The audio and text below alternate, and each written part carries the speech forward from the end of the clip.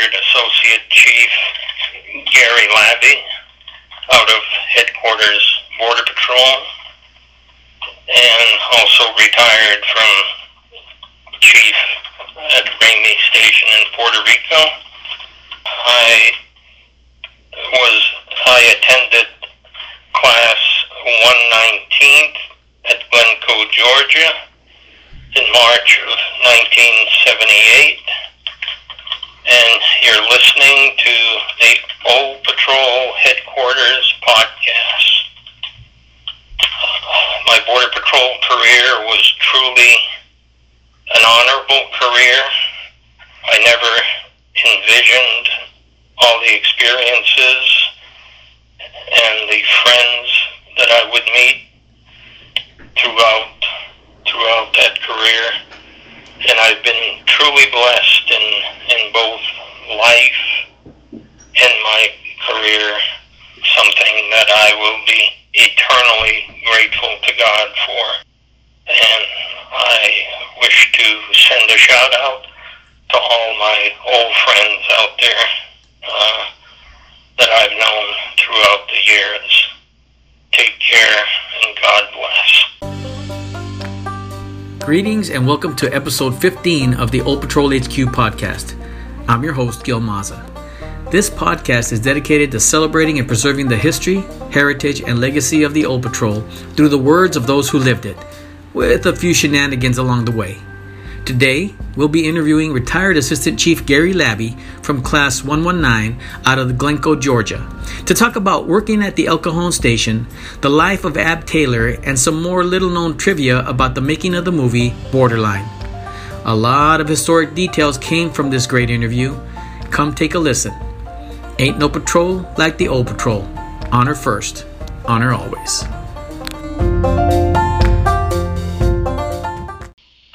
Good morning, sir, and welcome to the Old Patrol HQ podcast. Good morning, Gil. Good to hear from you. Yeah, as we were talking before, you said that the weather over there had stopped you from taking your morning walk, and apparently you managed to beat your addiction to coffee that you got in the Border Patrol. Yeah. Actually, I think I got the addiction in the Navy and transferred to when I was on the police force, and then continued in the patrol. But I miss it, but I'm doing it for my health. Yeah, you were telling me how you already have insomnia. It would keep you up at all hours of the night. Yeah, that would definitely make sure that I was up 24/7, which wouldn't be too pleasant. So have to stay away from coffee. I even have to stay away from ketchup. Not too many people realize that there's caffeine in ketchup. Wow. And I found out the hard way when I used to put ketchup on my burger and fries and would lay awake all night. So I've had to experiment with foods over the years to find out what has caffeine in it and what doesn't. Oh my God. But anyway, like I said, it's a matter of avoiding things that affect you adversely, I guess. Yeah, and it's going to happen to all of us eventually. But the reason you and I are talking today is because I had reached out to people to discuss the making of the movie Borderline, and I had received a couple of messages back. One initially from retired Chief Gil Petty, who we put together a pretty decent podcast with a lot of background and details. But then you got a hold of me as well, and we come to find out that we're not only going to be talking today about your initial entry into the patrol and details about the movie, but we're also going to be talking about a whole other range of projects as well. In fact, you and I are going to schedule some times in the future to do quite a number of podcasts based on a lot of different events that happen in the patrol, a lot of them that a lot of people don't even know about. Yeah, I'm sure the future podcast, Gil, might be a little more interesting for some of the agents out there and the retired agents,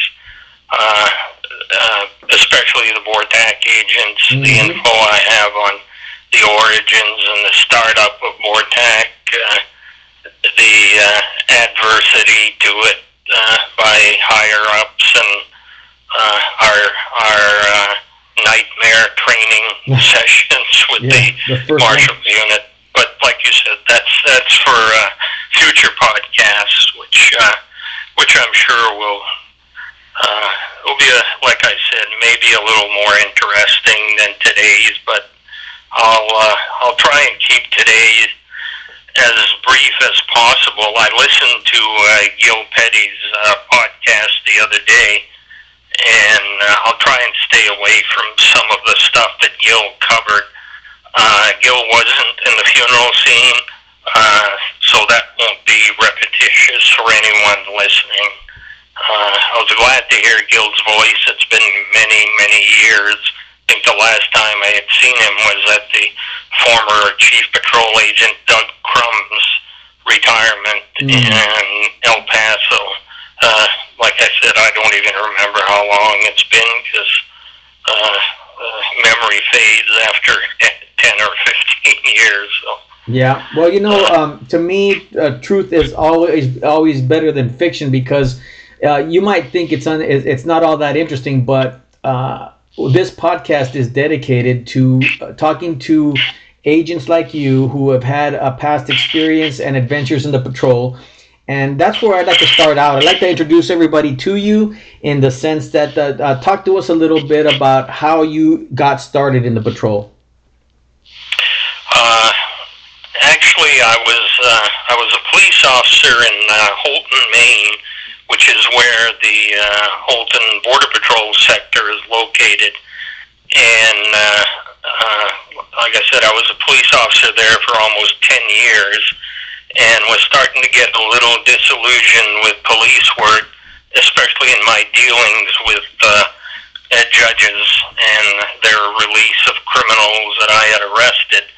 So I was friends with most of the agents there in the sector, and I actually worked with them. I'm a native French speaker from a small ethnic French community in northern Maine, and they had no French speakers anywhere up there. I don't think they had very few French speakers anywhere on the Canadian border. So they would call me night and day whenever they arrested people from Quebec who didn't speak English or refused to speak English. So like I said, I assisted them in their arrests up there, mainly port run-bys, and so it piqued my interest in the Border Patrol, and I started looking into possibility of a new career. And actually, I took the written, and I went to the sector for an oral interview. And one thing, comically, that was held against me when I went in for the interview, they had the old chief there, Aaron Johnson, and the district director out of Portland, Maine, doing the interviews. And the district director tried to, for some reason, he didn't like the fact that I was wearing cowboy boots, and that affected the interview process, where Aaron was more than willing to bring me on, and the deputy was a little reluctant. So I thought that was a little odd that, wearing cowboy boots would disqualify you from joining the patrol. But anyway, long story short, ended up interviewing and ended up taking the written, passing everything. And a year or so down the road, I got a telegram to report to El Cajon, Chula Vista sector. And back then, I had very little or no knowledge of the Spanish language. Yeah. And I would tell people that I was going to El Cajon, California. Like I said, I had no clue how to pronounce El Cajon. And the other aspect of it was I hadn't even told my wife that I had taken the interview and passed everything until I got the telegram telling me to report. So I figured it's time to let her in on it.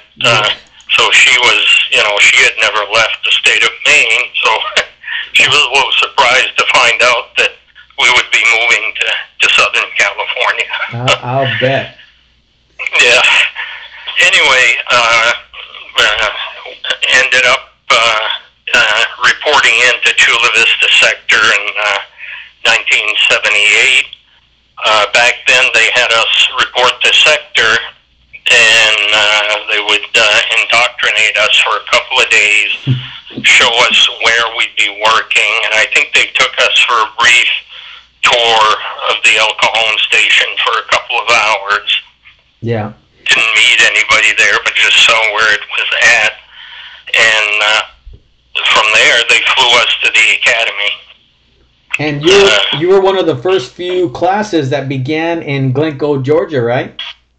Yeah. The 119th was, again, one of the few classes. I know the 118th had been there before us.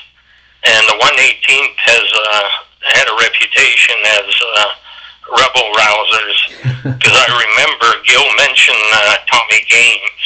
Tommy was either the chief, I think he was the chief or the deputy chief at the academy at the time, and I still have a vivid picture of him scrubbing over things that had been painted on the pavement by the 118th, some derogatory remarks or whatever. I have that memory of that. And another one that I met while at the academy, who had come in as a visiting instructor, was the former chief of the Border Patrol, Gus De La Vigna. And Gus was a really down-to-earth, just all in all nice guy. Talking to us, didn't treat us as trainees, talking to us as, almost like we were already journeymen. And ironically, I ended up years later in headquarters as the associate chief, and Gus came in as the new chief of the Border Patrol. So I worked under Gus in headquarters for a couple of years before I left headquarters. But anyway, that going back to my reporting to El Cajon after the academy. Another thing I forgot to mention, I know you and Getty Gil Petty were hashing over who was the chief in Chula Vista at the time, and it was Don Cameron. And Don Cameron had given the address at the 119th graduating session. So I found that a little bit ironic that he's the one that gave us the opening address, because a lot of our agents there in the 119th were either going to Chula Vista sector, San Clemente station, El Cajon station. So I guess they figured they'd bring the chief in to give us an induction into the Border Patrol. Yeah, it doesn't surprise me that it's such a small world in the patrol, because everywhere you go, you'll either meet somebody known or worked with, or we're a close-knit family. Oh yeah, and back then it was even smaller. Yeah. In '78, I don't know if we had 2,000 agents. I remember one of my duties in headquarters was to attend the weekly briefing sessions with then Attorney General Janet Reno, and she was a tough cookie. You had better be prepared when you sat in on her weekly briefings, because she needed to know everything down to the last minutia. And anyway, like I said, when I got to headquarters, the chief then was Doug Crum, chief of the Border Patrol, and he had brought me into headquarters because he had been the chief in Holton sector when I was the PAIC there. So like you said, it's a small world because you actually, back then, even more so, ended up running into people that you had known over the years. Yes. So tell us about your time arriving and reporting to El Cajon Station. Okay, we got to El Cajon. We were one of the first class of trainees assigned to El Cajon. And other people in the Border Patrol couldn't believe that we had lucked out and gotten the El Cajon Station, because at that time it was a premier station to be assigned to, mainly because of the ad and the tracking involved in your work there. Mm-hmm. So we were, like I said, I reported in there and found there was a little bit of dissension among the older agents who felt that they shouldn't be put in the position of babysitting trainees. So, you could feel that from some of them. It was about 50-50. We had some really good guys there that had no problem taking us under their wings, spending time with us, teaching us what they had learned. They actually looked forward to it. So, like I said, that was a little bit of a letdown. Yeah. Especially being in a new job. Like I said, I had done police work for almost 10 years. I was used to maybe arresting a dozen or so people a year. When I got to El Cajon, I remember one shift in San Diego sector, we had 1,200 arrests. So that was mind-boggling to me. Yeah. In the late 70s, we were being overrun, overwhelmed, and but it kept us busy. There was something that, like I said, was new to my mindset, and I had to adjust to that mindset. But really look forward to the challenge. Now, at the time, Ab was very rarely seen in El Cajon Station.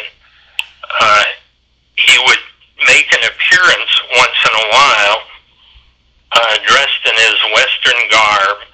He wore jeans, boots, plaid shirt, cowboy hat. So you really couldn't tell. You figured when you saw him, you thought he was one of the ranchers. But he let everybody know he was the PAIC. But and back then, Ab was, talking about the Chula Vista chief, Don Cameron. Ab was pretty much of a rebel. The way he dressed and the way he talked. He told it like it was. And he had really no great fondness for Chula Vista sector staff. As far as he was concerned, they were, not to put it in better words, they were cogs in the wheel of his progress. And he held that sentiment up to his retirement and beyond. I'll quote his last interview that he did with the LA Times at the end of this podcast. Okay. Which I'm sure everybody will find interesting and pretty much give an indication of his character. So Ab Taylor was the pack at El Cajon Station when you got there. Pardon me? I said Ab Taylor was the pack at the El Cajon Station when you got there. Yeah, he was the nowadays I notice everybody refers to the PAIC as the pack, but back then we used to refer to them as the PAIC, so even up to this day terminology has changed. Yes. But yeah, Ab was the PAIC at El Cajon. supervisors that he pretty much relied on to run the station. Mm-hmm. And they were very adept at what they did. One was Dana Ellsworth. And ironically, again, going back to knowing everybody in the patrol, years later, I selected Dana Ellsworth's son as an agent to come down to Ramey Station in Puerto Rico. Mm. So, and his dad had passed on by then. Oh. But that's just another indication of, I knew his son when he was a young boy, and here I am years later bringing him down to Puerto Rico. Yeah. Interesting. Yeah. But getting back to El Cajon, like I said, some of the better trackers in El Cajon, one was James Burns, and James was from the Chula Vista area, and I was assigned to him, during some of my shifts. So Jim was instrumental in teaching me a lot about tracking. Mm-hmm. He was, I remember tracking a group in the midday sun outside of El Cajon on the highway, on the pavement. And I thought to myself, this group is way ahead of us. We'll never find them. And we're walking down the highway. And I knew that tracking, you went out in the brush and you checked for sign there. Yeah. But Jim was actually following them on the pavement, checking out the sweat stains. So we walked for about a mile or more on the highway, and Jim says, okay, this is where they left the road. And sure enough, we got off the highway, went down into an arroyo, and there was about 30 of them waiting to be picked up. Wow, are you kidding me? I couldn't believe that Jim had actually found them, and I spent many a night with Jim up in the Del Zorra area. Back then, El Cajon, if we were getting low on apps, we used to poach in the Campo area. So we'd go up the Campo in the mountains there and catch some loads. Catch groups coming in from, at the time, it was Tecate. I think they were coming in from Tecate. Mm-hmm. And we used to lay in on the mountain trails. We even had one of our agents who was pretty much of a jokester. I remember laying in one night after midnight on one of those trails and hearing a group coming. And this agent, who I'll remain unnamed, I guess, for now, had brought along a gorilla suit with him. And he got into his gorilla suit and jumped out in front of the group with his flashlight shining on him and let out a yell. And the entire group beat it back to Tecate. I mean, we could never even catch up with them. I mean, they just ran like all hell to get back to Mexico. But that, like I said, we tried to put a little humor, even though our work was serious. Yeah. You can only be serious for so long. So we can, like I said, try and humor things up a little bit. Oh yeah, which is classic in the patrol, right? It's shenanigans. Oh yeah. But anyway, like I said, just mention Jim Burns, who, God rest his soul, I think has passed on now. But other agents there, Butch Pacheco, and again, Butch ended up, when I was chief in Puerto Rico, coming down to San Juan District as the assistant district director for deportations. And we hooked up down there, but I hadn't seen him since El Cajon days. So that's just another example of how small the patrol was back then. Yes.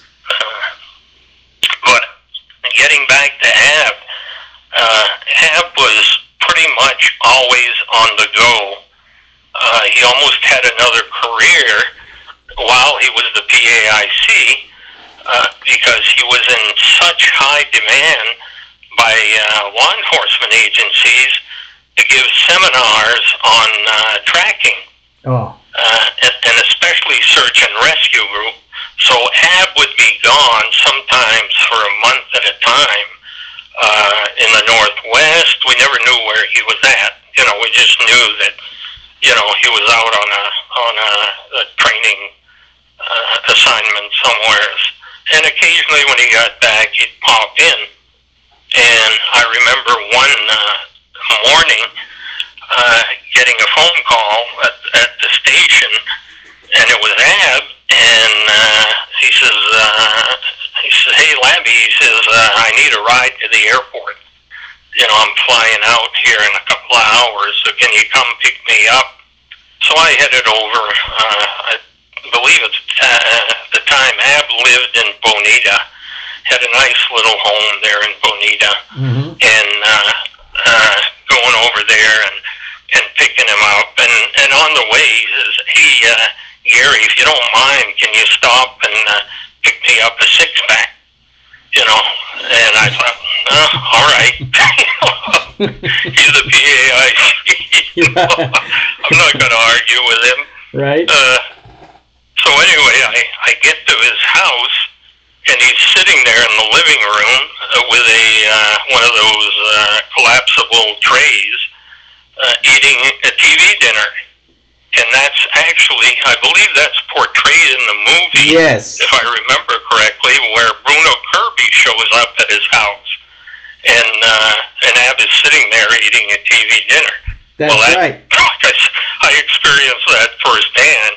And Ab back then, bless his soul, had lost his wife to cancer. Yeah. And they were pretty well, he was, almost in a semi-depression over it. He had lost the love of his life. And, so the house looked like a bachelor pad would look like, a little unkempt, and Ab eating TV dinners. I sort of felt a little bit sorry for him. Yeah. But anyway, I says, I got your six-pack, Ab, and he says, oh, great, because I guess he had run out of things to drink there in the house, and his fridge was pretty much empty, like a bachelor fridge would be, and he gulped down a beer with his TV dinner, and ended up taking him over to the airport. Yeah. You know what? That scene in the movie where Jimmy Fante comes and comes to his house, and they show the scenes where the TV dinner trays are in the sink and the refrigerator's empty, and he comes into that house and that house is sparsely furnished. So that was almost true to life to the way that Ab was living at the time. Yeah, it was actually, and I had, again, with my memory loss over the years, I had forgotten about that scene, and like I told you previously, I haven't watched the movie in, it's probably been 20 or 30 years. Mm-hmm. So I'd have to watch it again to bring back old memories. Another thing about Ab is I never saw him in a uniform the whole time I was in El Cajon. His uniform was what I described previously. Yeah. The only time I saw him in a dress uniform was the day we filmed Borderline, the funeral scene. Mm-hmm. I thought, geez, Ab does have a dress uniform. But that was the only time. And I think the only reason he wore it is because we were all mandated to show up in dress uniform.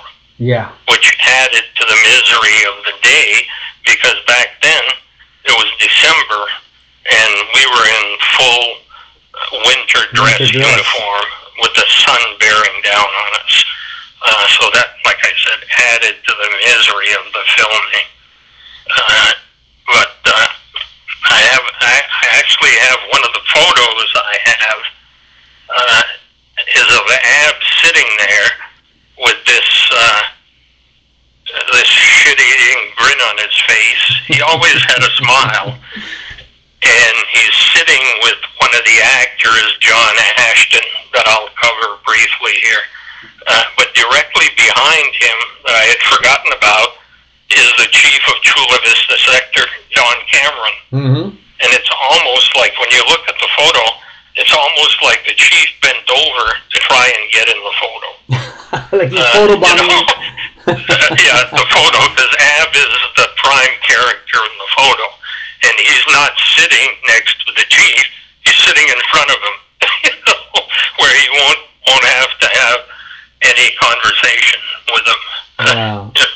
Well, it's just amazing how much of Ab Taylor is threaded throughout the entire movie.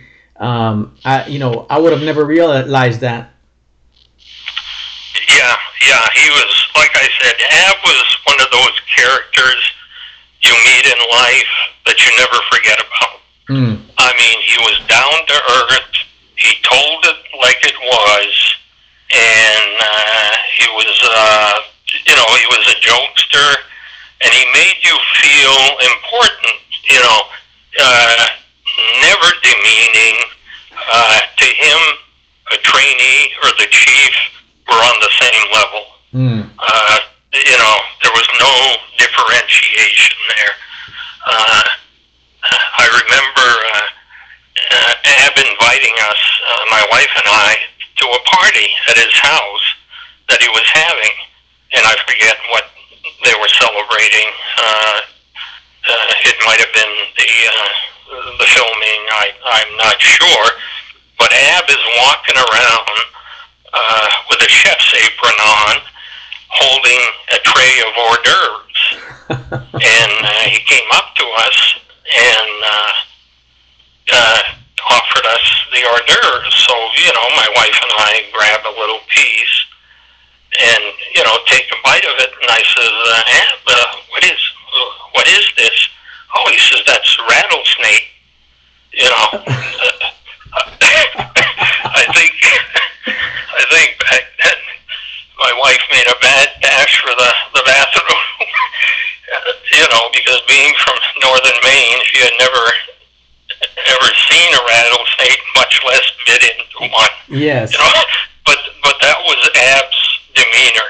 He liked to shock people, and he knew that we were both from little towns in northern Maine that had never really experienced that. So that's one of the memories that sticks to my mind. That's here. Hilarious. Another one is every Friday at El Cajon Station, we would have Viernes Sociales. All the families would gather with the agents, and we would meet in the park, a local park there near El Cajon. And that was a weekly thing that everybody looked forward to because it was beer and barbecue and then volleyball. We all played volleyball, the kids, the wives, the agents, and that was such a memorable thing to be doing after working, and sweating all week, to be out there socializing with your fellow agents. And it was great for the wives too, because the hours we were working, they were pretty much isolated at home with the kids and didn't even know the other wives. So Ab saw that and decided to make an effort to change that a little bit. Great. And actually, when I got to Puerto Rico, I started that same tradition based on Ab's tradition. Every Friday, we'd have a Viernes Social on the sector grounds, because the sector back then was on a huge 3 or 4 acre lot. We had nice palm trees in the back. So that, again, in memory of Ab, used to do that. So we even carried his memory back to Puerto Rico with us. That's great. That's just great. So talk to us about the day of filming. You were gonna tell us some details that you said that weren't covered by Gil Petty in the last interview. Tell us a little bit about that. What was going on during the filming? Sure. Actually, how I got involved as an extra in the filming, one day Ab strolled into the station at the start of shift and casually announced, whoever's off next Monday or Tuesday can be an extra on my upcoming Hollywood movie, which everybody thought, what, Ab's got a movie coming out? So, and then naturally being a trainee at the time, my permanent days off were Monday and Tuesday. God forbid I ever got a weekend off, because that didn't happen. Of course. So I thought, hey, great. We were instructed to show up in full winter dress uniform, and we filmed at Fort Rosecrans National Cemetery on Point Loma. Mm-hmm. Beautiful day. The sun was out.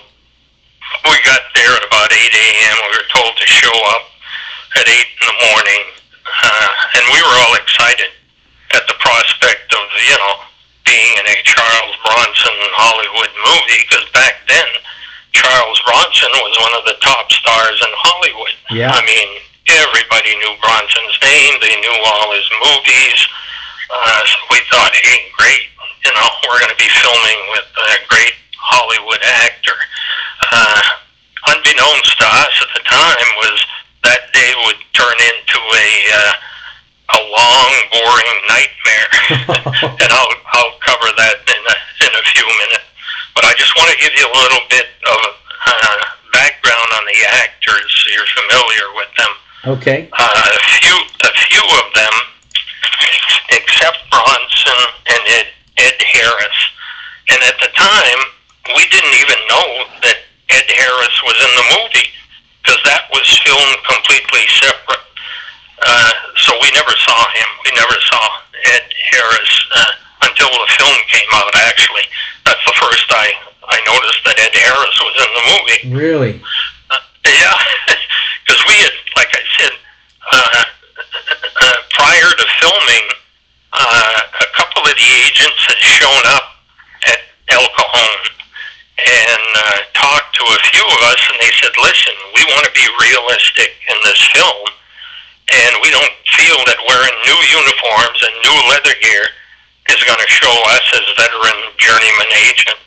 So anybody that's got any gear that you're willing to part with will gladly take it and give you a credit at Albert's Uniforms in San Diego, where, you can go pick up new gear. Mm-hmm.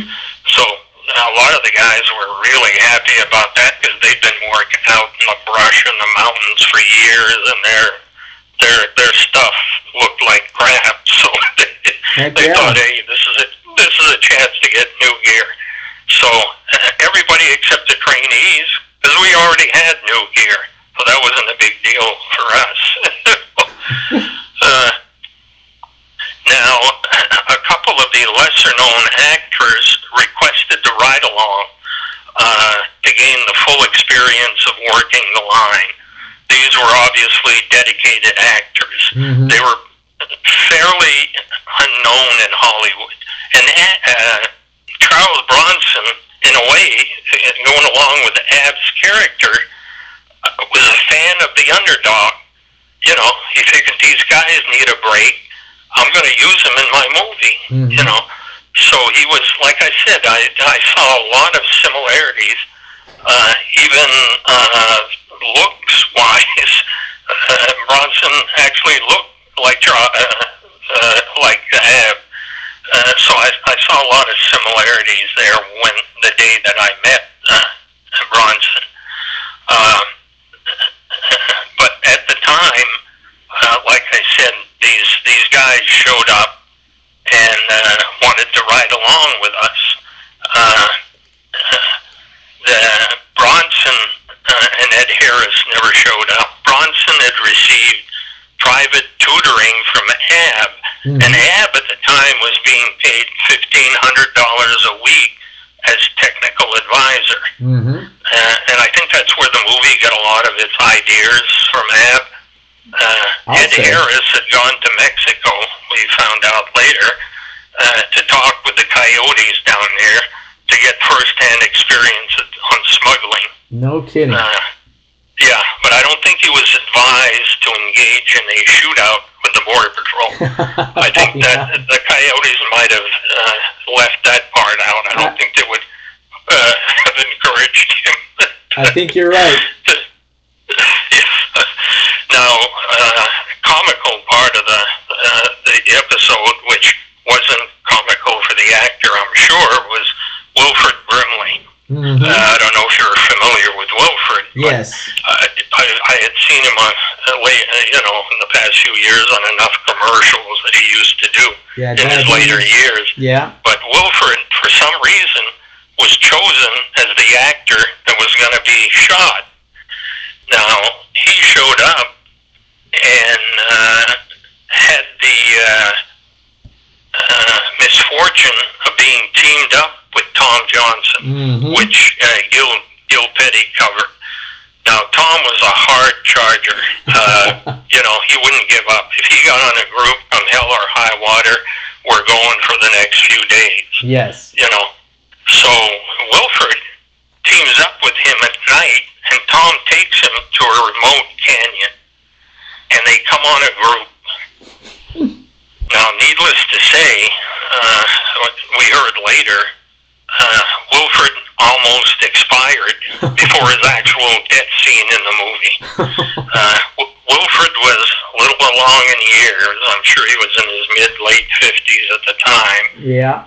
Seriously overweight, and had to keep up with Tom because he didn't want to get left alone in those mountains. Yeah, and I think they were near the Campo area at the time.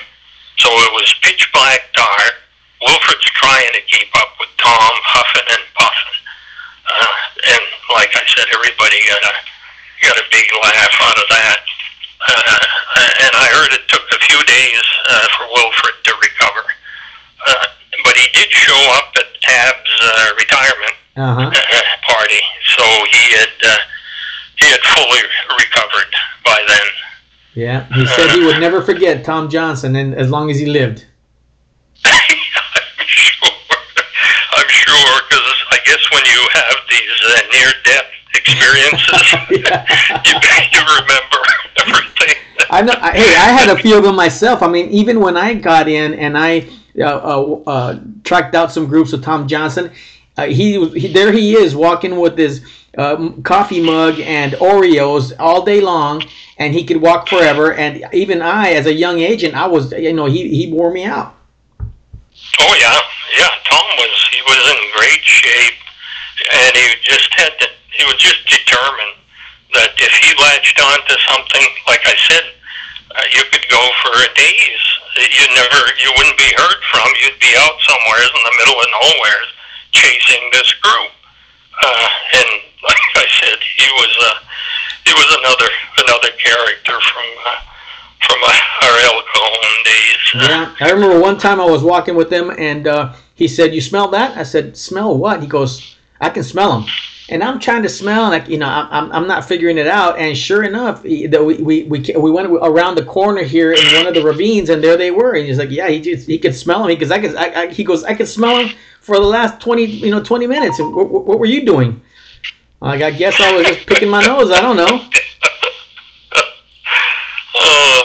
Talking about smelling them, when I was assigned to the midnight shift there in El Cajon, they paired me up with this crazy agent. I'll just go by his first name, Frank. And everybody knew he was certifiable. I mean, he'd take me out after midnight in the canyons off Farm and Ranch. And we were doing Farm and Ranch check in the middle of the night. And his idea of Farm and Ranch check was to go into the canyons where the aliens were living in cardboard boxes. And raid the cardboard boxes. naturally, there were no bathroom facilities in the canyons, so you were slipping and sliding, talking about smell, you were slipping and sliding all over the place. I dreaded coming on the midnight shift. I actually begged to be transferred to swings after working with Frank, and I later heard that Frank was another character. He had transferred to Miami, Oklahoma, where they had a permanent two-man checkpoint set up on the highway. And last I heard, Frank was working there and living out of his car. So that was Frank. Wow. This concludes part 1 of our interview with retired Assistant Chief Gary Labby from Class 119 out of Glencoe, Georgia.